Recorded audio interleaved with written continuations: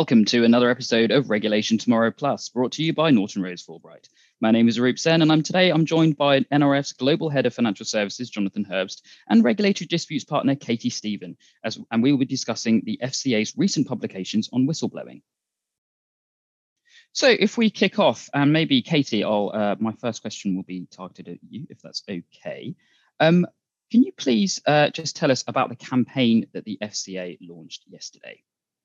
Yes, of course. So the FCA has launched a new whistleblowing campaign. It's called In Confidence with Confidence. And the purpose of it is to encourage more reporting of potential misconduct to the FCA by those working in financial services. So the FCA has produced some materials for firms to share with their employees and a toolkit for industry bodies and consumer groups. The FCA has also updated its website with information for potential whistleblowers and increased its internal resourcing around whistleblowing. The FCA says that every report will be reviewed and whistleblowers will have a dedicated case manager and can meet with the FCA to receive updates. And the FCA is looking at ways they can expand the ways in which individuals can whistleblow by developing an online confidential form. The FCA is emphasising the confidentiality processes that exist around whistleblowing reports, explaining that they can remain anonymous and that protecting their identity is at the heart of what the FCA does.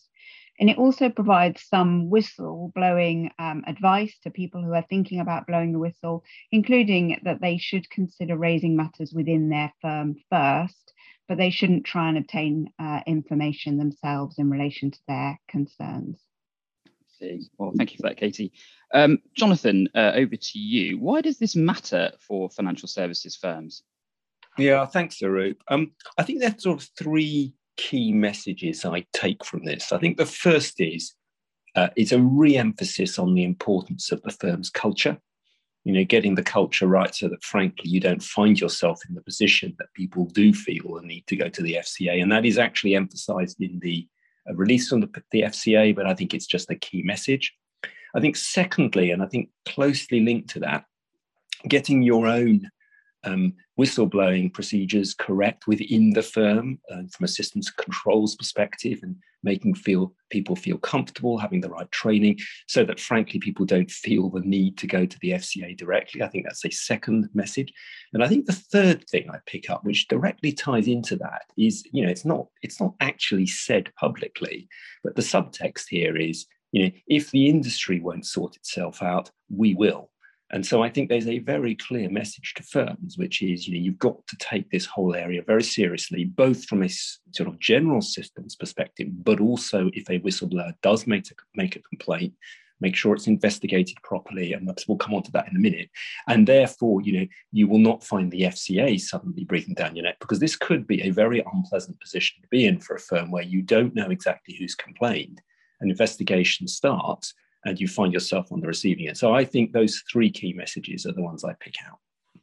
So thank you very much. And just on that point, if you are a firm and you're in a situation where a whistleblower has come forward or a whistleblowing disclosure has been made, do you have any tips for firms who are in that situation about how they may look to deal with that? Yeah, I mean, I agree with Jonathan. I think it follows on from what he said, is that the key thing is that if you are a firm that receives a whistleblowing report, you really need to make sure you're taking that seriously and that you're following your own processes. And of course, we have seen people not following their own processes in the past and you know, getting into hot water because of that.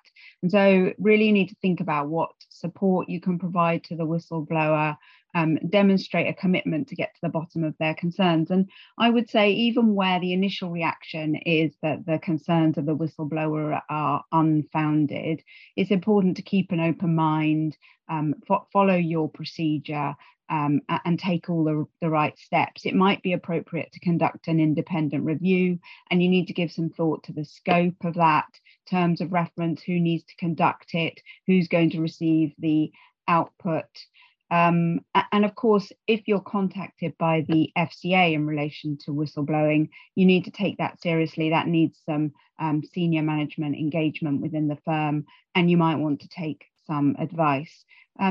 Jonathan, anything to add?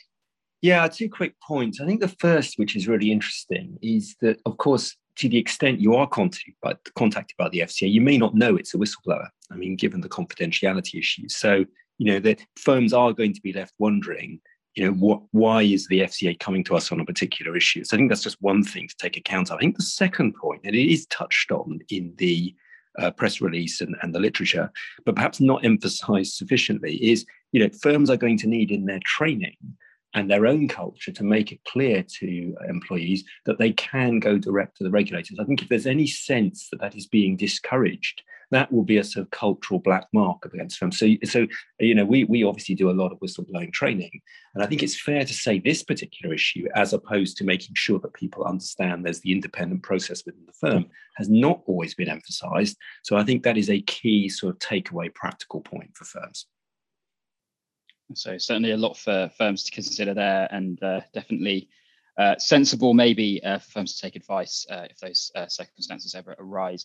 If you want to know more about this topic, do log on to regulationtomorrow.com. We've got a blog article about it on there, and also the FCA's website does house their publications in this regard. Thanks to Katie and Jonathan. Thank you to you as well for tuning in. We'll catch you soon.